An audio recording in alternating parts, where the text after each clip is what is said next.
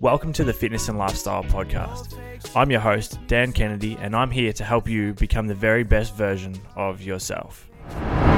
What's up, guys? Welcome back to this week's episode of the Fitness and Lifestyle Podcast. Today, I'm joined by a good friend of mine, Billy Meakes. For those of you who don't know who Billy is, he's a professional rugby player.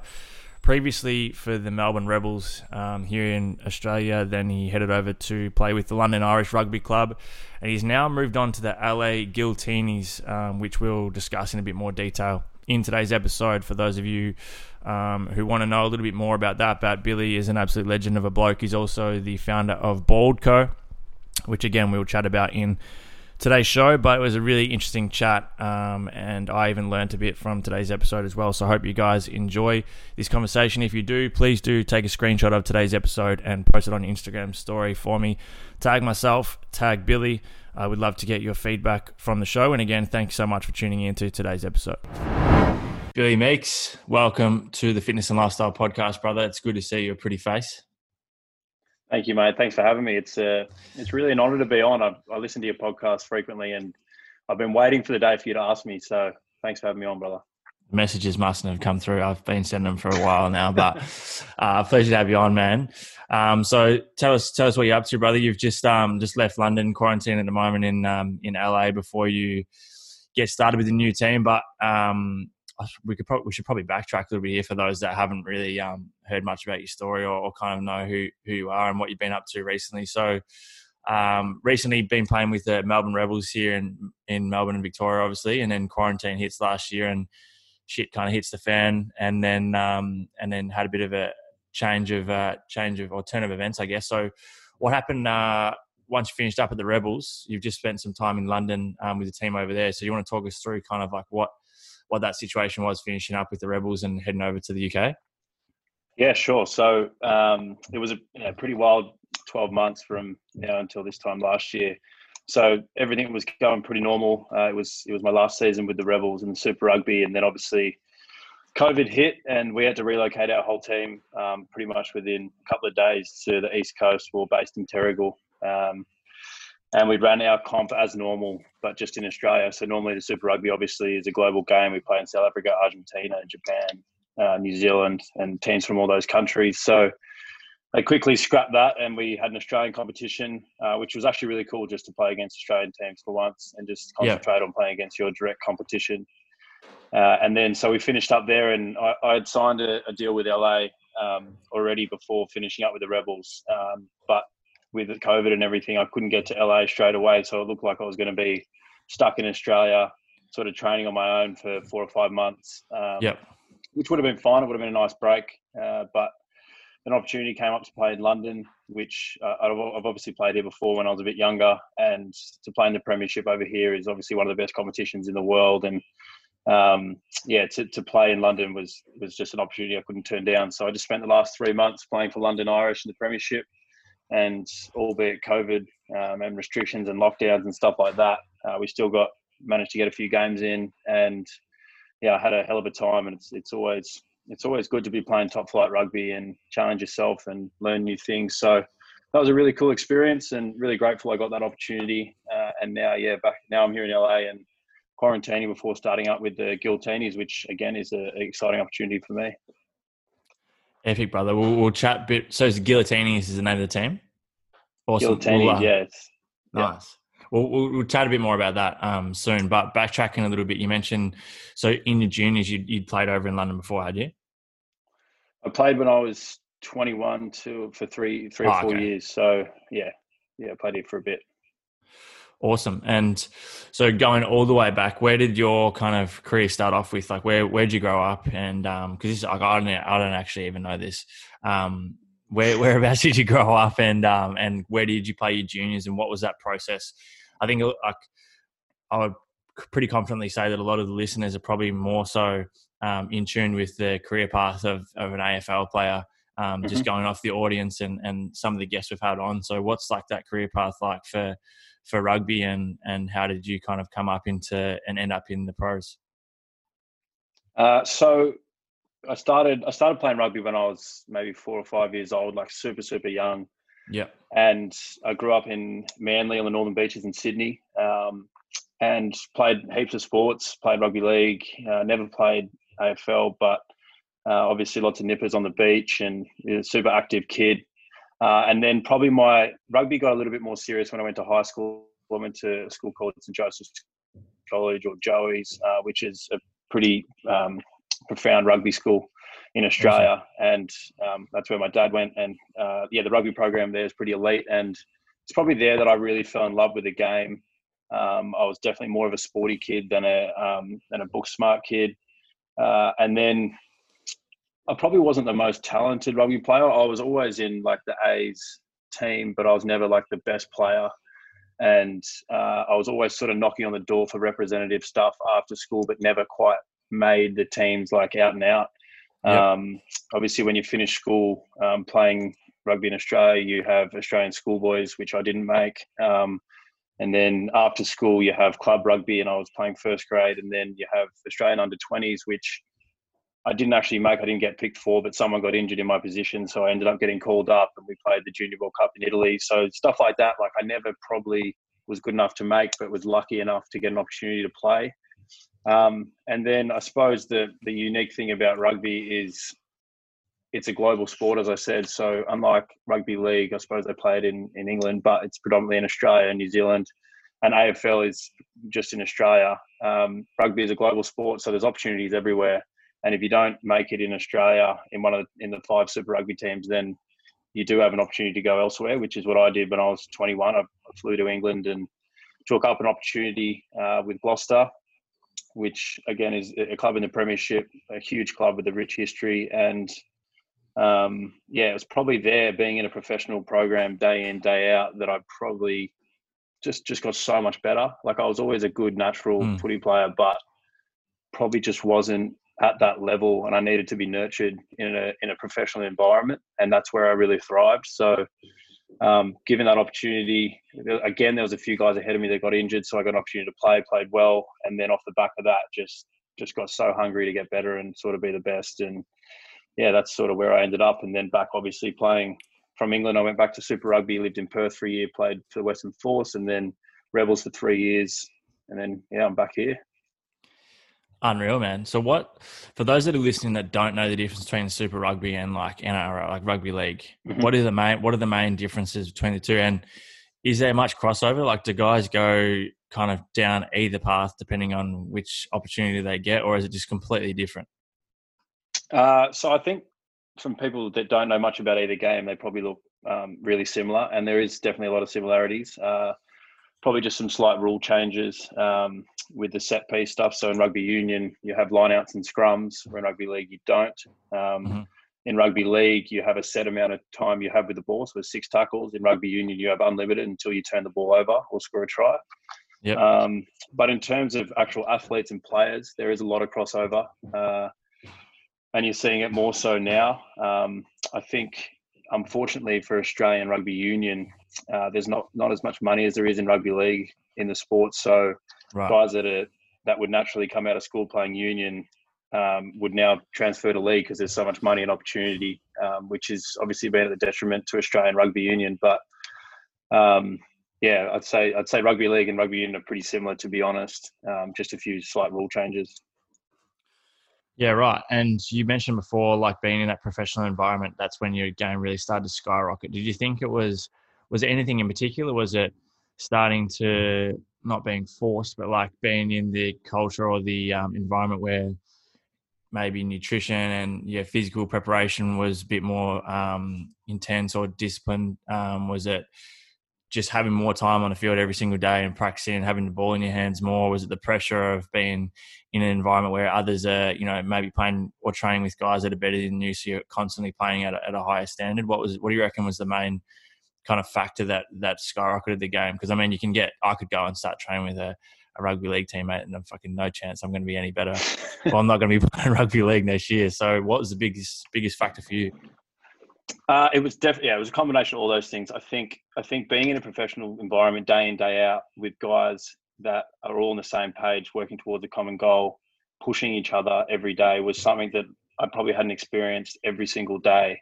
And being in a professional environment like Gloucester with people that I watched growing up, best players in the world in their position, teaching me things that I'd never even thought about. Probably the whole analysis side of the game that I didn't really delve much into when I was a junior, but like analyzing your opposition, working with the S and C's around, what's the best attributes for my position? Is it power? Is it speed? Is it maybe working on my skills a bit more because I'm not going to be a running athlete?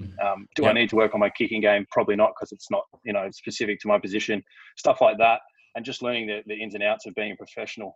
As you said, nutrition was a massive thing. You learn about what you need to eat, how much sleep you need to get, how important recovery is, the effects of alcohol in your system, the importance of alcohol for a team environment and, balance and stuff like that, which you learn sort of as you get a bit older. And yeah, probably just a combination of all those things. And I think the biggest thing that made me actually get hungrier and better was playing well and realizing that I could be as good as these guys and play at the same level as them. So I remember you think that was more of a you think that was more of a mindset thing, like a limiting self-belief that you had before, that because you hadn't been at that level yet, you didn't feel like you're the same thing. But once you get there and you realize that they're the same as you, they've just put in probably more time up until that point. It's limiting, like self-limiting belief, I guess, that you can't be as good as that. But once you unlock that potential, like all of a sudden, that completely changes. That's literally exactly what it is. Like I remember it vividly after my second game, and at both games I played well, and I was like, I wasn't meant to play well. In my head, I wasn't, because I hadn't played at that level. I hadn't played in front of 20,000 people before. I hadn't played against internationals or with internationals, but I played well. I was scoring tries, I was setting up tries, and it was like, shit, I'm actually like good at this, like how good can I get? Like now I'm one of the good guys. Can I be one of the best guys? And it was just unlocking that self-belief and even just like a little pat on the back from a coach or someone that's been around the game for so long saying, man, you're pretty good. Like, stuff like that I've learned that I now pass on to younger guys. And it's a cool sort of journey like that. All right, guys, today's episode is brought to you by JBL, and specifically their new Under Armour True Wireless Streak headphones. They're engineered to maximize performance and minimize size with JBL Charge Sound. A lightweight waterproof design with Sports Flex fit ear tips provides optimized comfort and a secure fit tested by athletes. You guys are going to absolutely love them, specifically the features such as the bionic hearing, which you guys have to try yourself to see what it's like. But I've been using these over the past week, listening to podcasts, music while I train, even just going for a walk with Russ and stuff like that. And they've got a really good sound. Also, they are powered up for 18 hours. The battery life lasts up for 18 hours. And you guys will have to try it out for yourself. You can use the code DJK25 on all JBL products for the next few weeks to get 25% off any of their products. But I'd love for you guys to try these headphones out. Let me know what you think. So again, a big thank you to JBL for sponsoring today's episode. Have you found, obviously, you haven't played in LA yet, or you haven't really been, obviously still in quarantine, so you haven't spent much time with the team or anything, but is the culture much different from country to country? Like, is it different? Did you find it was much different outside of, or even at training and stuff, but outside of training?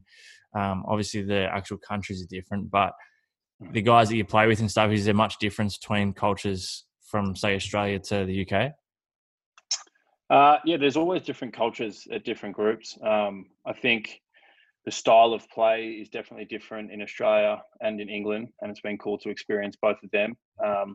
But I'd say that the rugby culture in general is a pretty old one and pretty similar at most places, in that it's a extremely respectful game. We go at it for 80 minutes and rip each other's heads off, but there's this underlying respect for each other at the end of the game, and that's something that I've seen in all different clubs. I'd probably say it comes from the senior players, the culture that's driven into the club. I'd probably say the Rebels group that I was a part of for the last 3 years is hands down the best culture I've been a part of, and that's not to take away from any other cultures I've been a part of. It's probably just pat on the back to the senior guys that were there, the coaching staff that created a culture that we would just, sounds weird, but so in love with the place and so in love with each other as a group that we would just love going to work and spending time with each other, and getting up out of bed is exciting to go to training. And you wouldn't want to leave early. You'd want to do your extras, stuff like that. So creating a culture from the top down that people want to be a part of.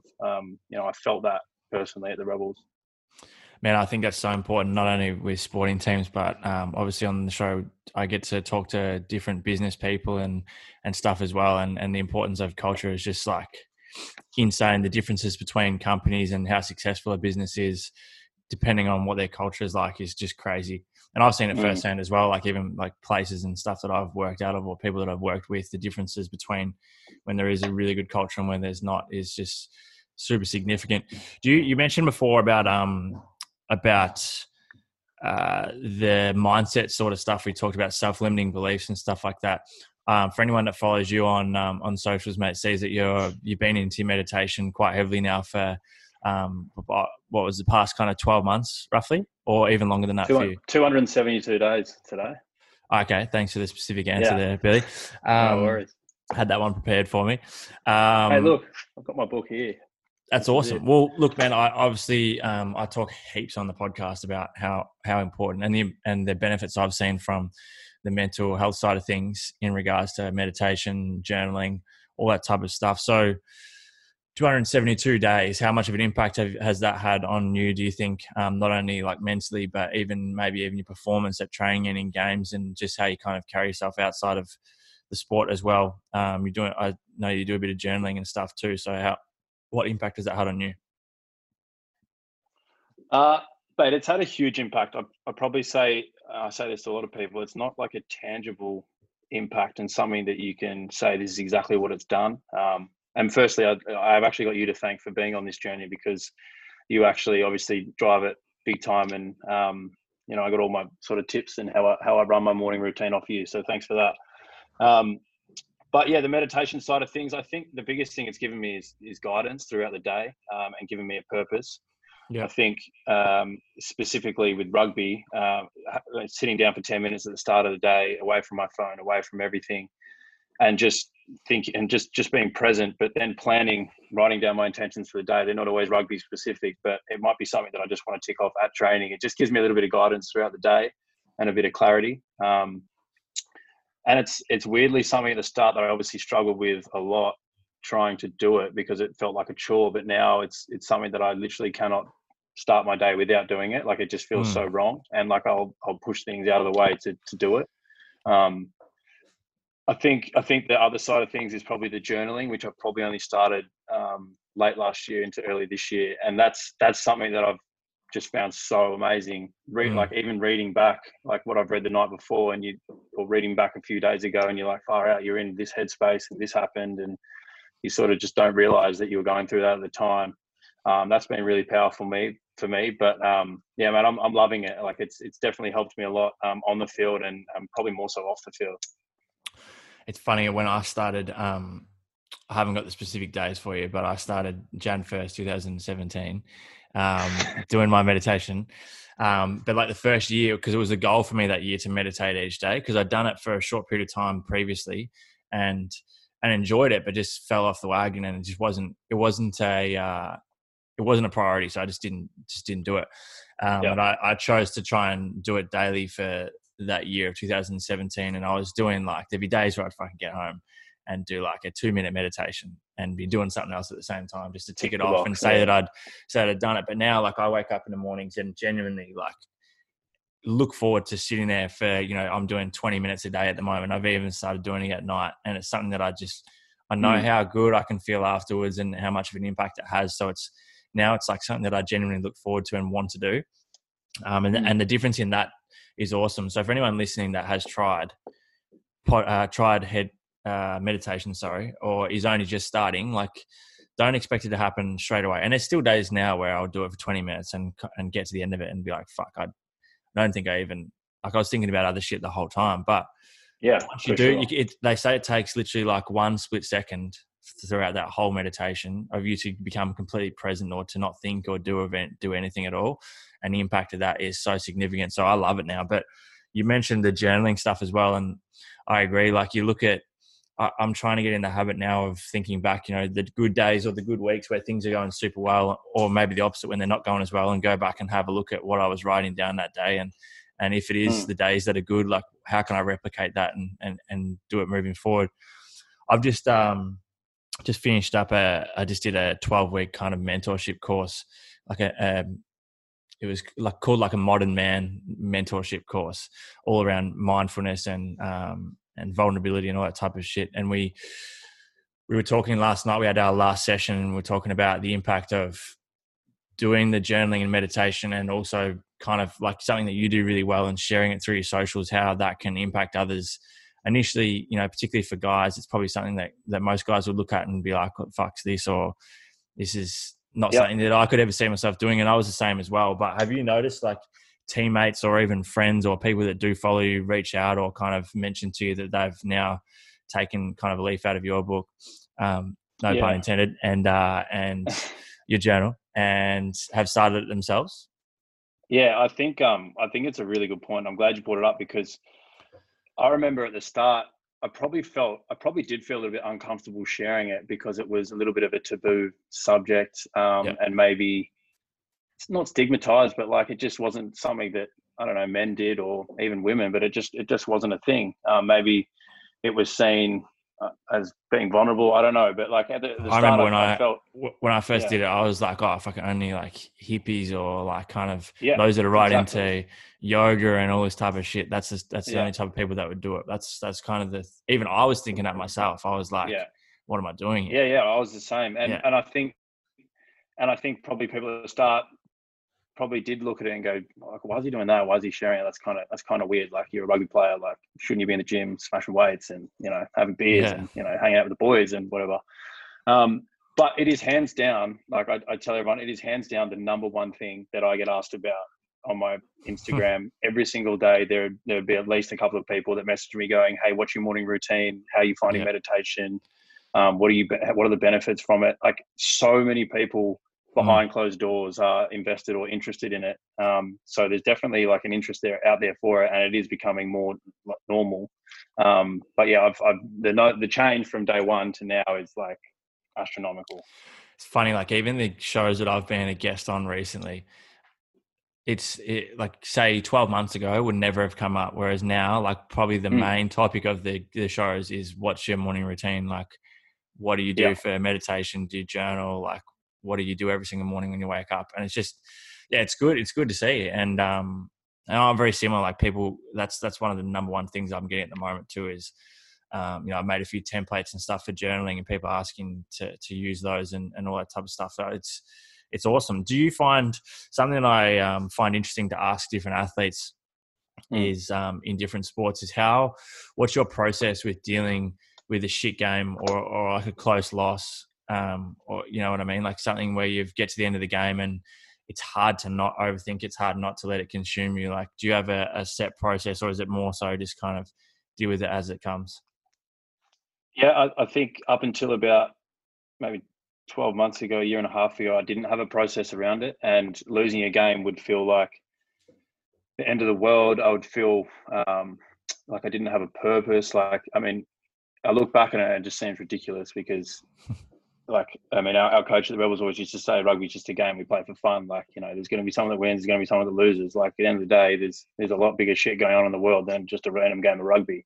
But in saying that, like, for someone that dedicates that like every single day to winning, losing is obviously quite a big deal.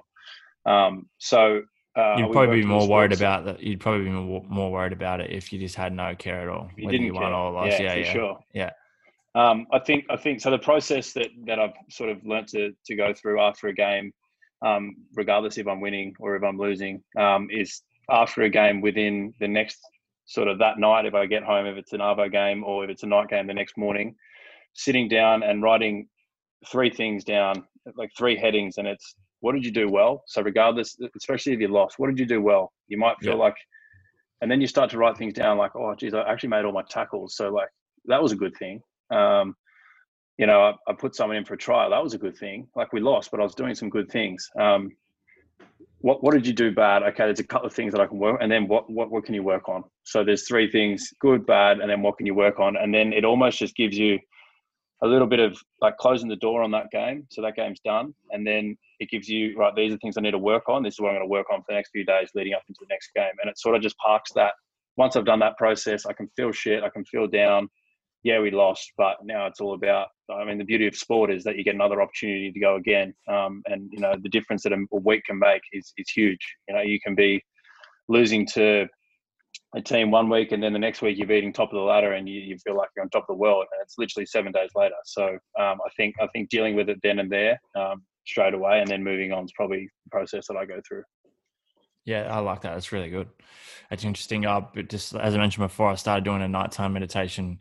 It's just a guided one by Dr. Joe Dispenza, and he kind of goes. So he kind of just like a guided, just kind of like asking questions and getting you to think about shit as you go through. And it's kind of like, what about today are you not happy with? Like, think about watching from the outside in. If someone was to watch how you behave today, or watch what impact you had, like whether you'd be happy with it or not. And then certain things that probably aren't what you would like them to be, like how would you do that differently tomorrow if you could.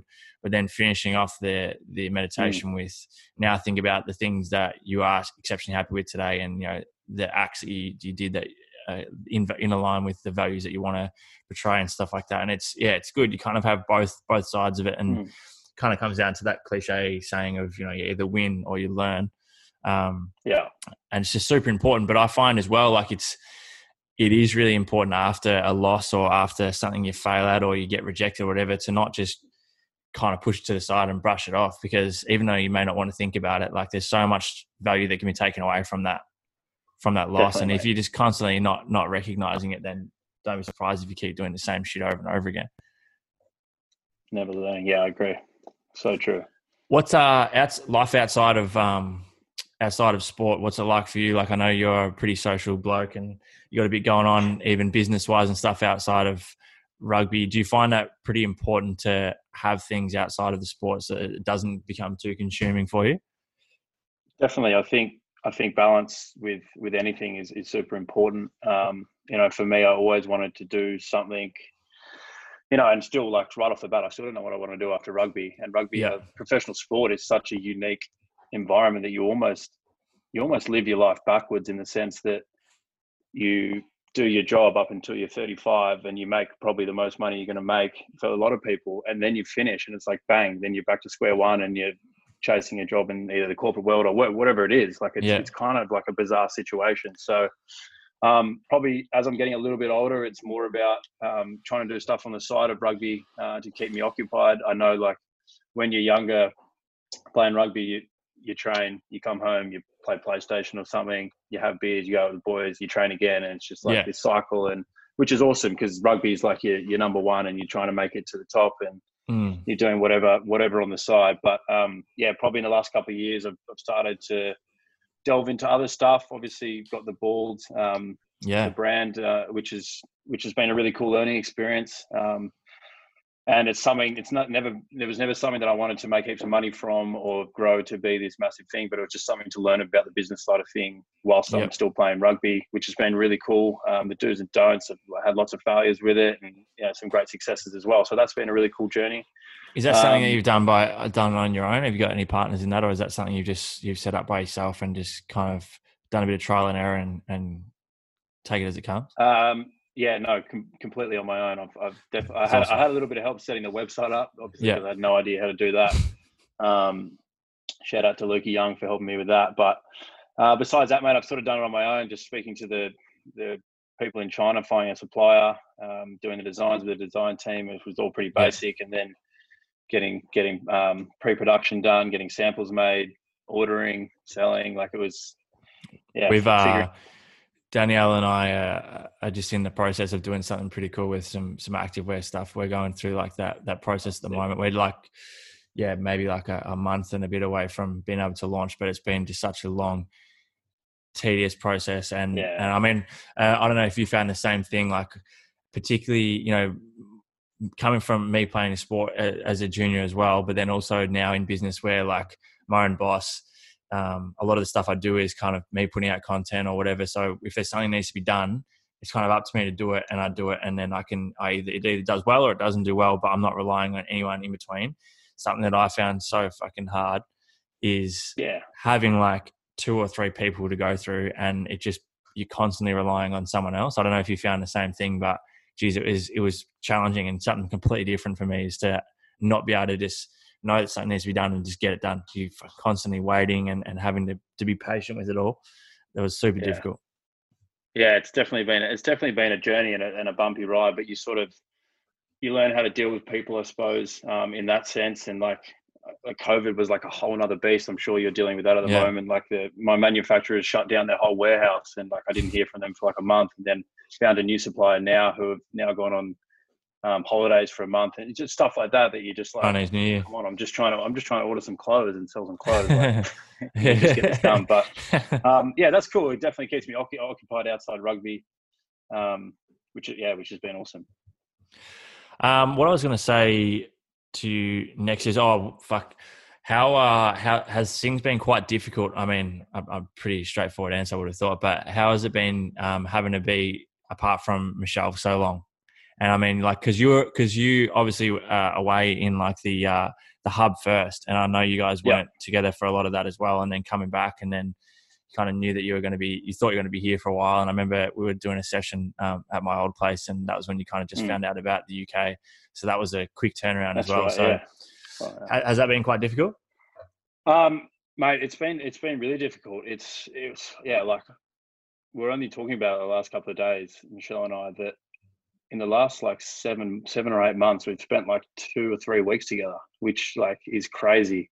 Nuts.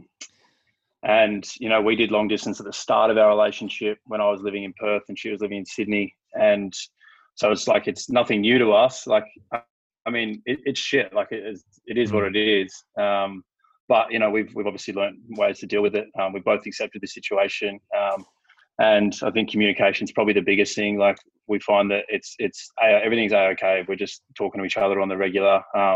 Sometimes it gets pretty boring, but just having a conversation every day and catching up and trying to be as present as possible. We've both got a lot going on, so just being good listeners, I suppose. And then I suppose as of recently, Michelle's obviously got a new role in LA, which will be based in LA, which is super exciting. And people don't believe this, but it was completely a coincidence. Like I signed in LA before Michelle even knew she could come. And then she got offered an opportunity that just happens to be based in LA. So that's sort of our light at the end of the tunnel at the moment, which will hopefully be first week of April. So another 6 weeks and we'll be back together. And I miss her like crazy. And the same with Leia, our little dog. So yeah, it's been tough, mate. But I know that I'm doing the right thing. And, I always preach to sort of chase your dreams and never give up an opportunity. So for me, the last 6 months are just me being doing that and living that. And Michelle understands that. She's doing the exact same thing. So same thing, yeah. It's all going to be worth it, mate. And I know that. So yeah, it's all good. Unreal, mate. And heading over to, well, now you're over in LA. Once you're out of quarantine, what's that look like? Are you straight into, when's the season start? Are you in quarantine now? Are you able to train physically at all? Or are you just giving your body a bit of a break since leaving the UK? What's that look like? And how long's the season? What's the setup over in LA? Yeah, so LA is a really exciting opportunity. Obviously, it's called Major League Rugby. That's the competition. It's been running for a few years now. It's probably not at the level that Super Rugby is at, or Premiership, where I've recently played. It's definitely a growing sport in America, with a lot of following. They have a really good sevens program, and it's just an opportunity that is super, super exciting to be a part of a team. The LA team I've signed for doesn't exist yet. This is the first year that will be in the competition, with a really passionate owner who's come in and he's got some crazy ideas to sort of change the way things are done, and maybe traditional rugby teams operate, which was exciting for me to be a part of. Obviously being, I suppose, a senior player now, to be a part of that and create a culture like we touched on earlier, is a really, really cool opportunity. Obviously living in LA on its own is an opportunity in itself that, I jumped out straight away. But pre-season starts as soon as I get out of the hotel. The first game is on the 20th of March, so pretty soon. So we're in pre-season at the moment. And the comp runs until August 1st. And obviously with COVID, they're still trying to figure out what the travel will look like. Obviously, there's an East and Western Conference, and the traveling might be a bit difficult at the moment, but they're trying to figure that out. But it's cool, man. Like, if someone told me at the start of my career I get to play professional rugby in LA, full time. But, I'd tell them they're crazy because rugby wasn't a thing in America, but now it's this growing beast. I've got every belief that it's going to be the next big thing in America. I reckon in 2 or 3 years' time there'll be players from all over the world, like really, really trying to come. So yeah, it's cool for me to be a part of it from the start. And in terms of training stuff in the hotel, this is probably like my 3rd or 4th quarantine I've had to do in the last 7 months. So I'm getting pretty used to it. It's not easy sitting in a room and being on your own, but obviously the meditation stuff helps. Doing my own training helps. Reading books, trying to get as much fresh air as possible, and speak to family and friends and just get through it. Yeah. I know that training's going to be pretty tough on the other side. Yeah, enjoy it while it lasts. Are you expecting it to be? I'm not too sure what it's like, but are you expecting the whole like Showtime aspect of the sport over there to just be something completely different to obviously what you would have experienced here? I mean, it seems like every single sport in the States is particularly super focused on the entertainment and obviously the high quality sport and athletes, but the effort that goes into making it a spectacle, I guess, for those that come and watch it is pretty full on. So is that something that you're looking forward to, and obviously be probably a little bit different than what you've experienced before? Yeah, definitely. And I think the entertainment side of things is one of the most exciting parts. Obviously, as you said, Americans just do it so well. The experience they provide for fans around the actual product itself is, world class. And I think, I've sort of heard whispers about the entertainment side of things in rugby. I think it's no secret that rugby at the moment in America isn't really something people are going to pay to go and watch just yet. So you are going to have to provide them with an alternative, which is probably entertainment. So maybe putting a headline act on before the game and saying you have to stick around for the game, or you have to watch the game before you can see the act, stuff like that, to get bums on seats. But I know that there's been a huge focus on the entertainment side, and I think everyone's going to be pretty shocked as players to see how different it is in America in terms of entertainment and stuff like that. It's pretty cool. Awesome, brother. Well, mate, good luck for the season ahead, and good luck for the move, and good luck for the rest of your time in quarantine. Don't drive yourself too nuts. But I appreciate your time today, man, and looking forward to seeing how the year pans out for you. And yeah, congratulations on everything so far, and hopefully it keeps moving forward. Thanks, brother. Appreciate it. Thanks for having me on. Absolute pleasure. So if everyone who's tuned into today's episode, guys, make sure you take a screenshot of today's show if you've enjoyed it and got some value out of it, and post it up on your story for us. Tag myself, tag Billy. I'll have links to his socials and also bold in the show notes as well. But again, man, thanks a lot, and enjoy the rest of your day, man. Thanks, brother. Appreciate it.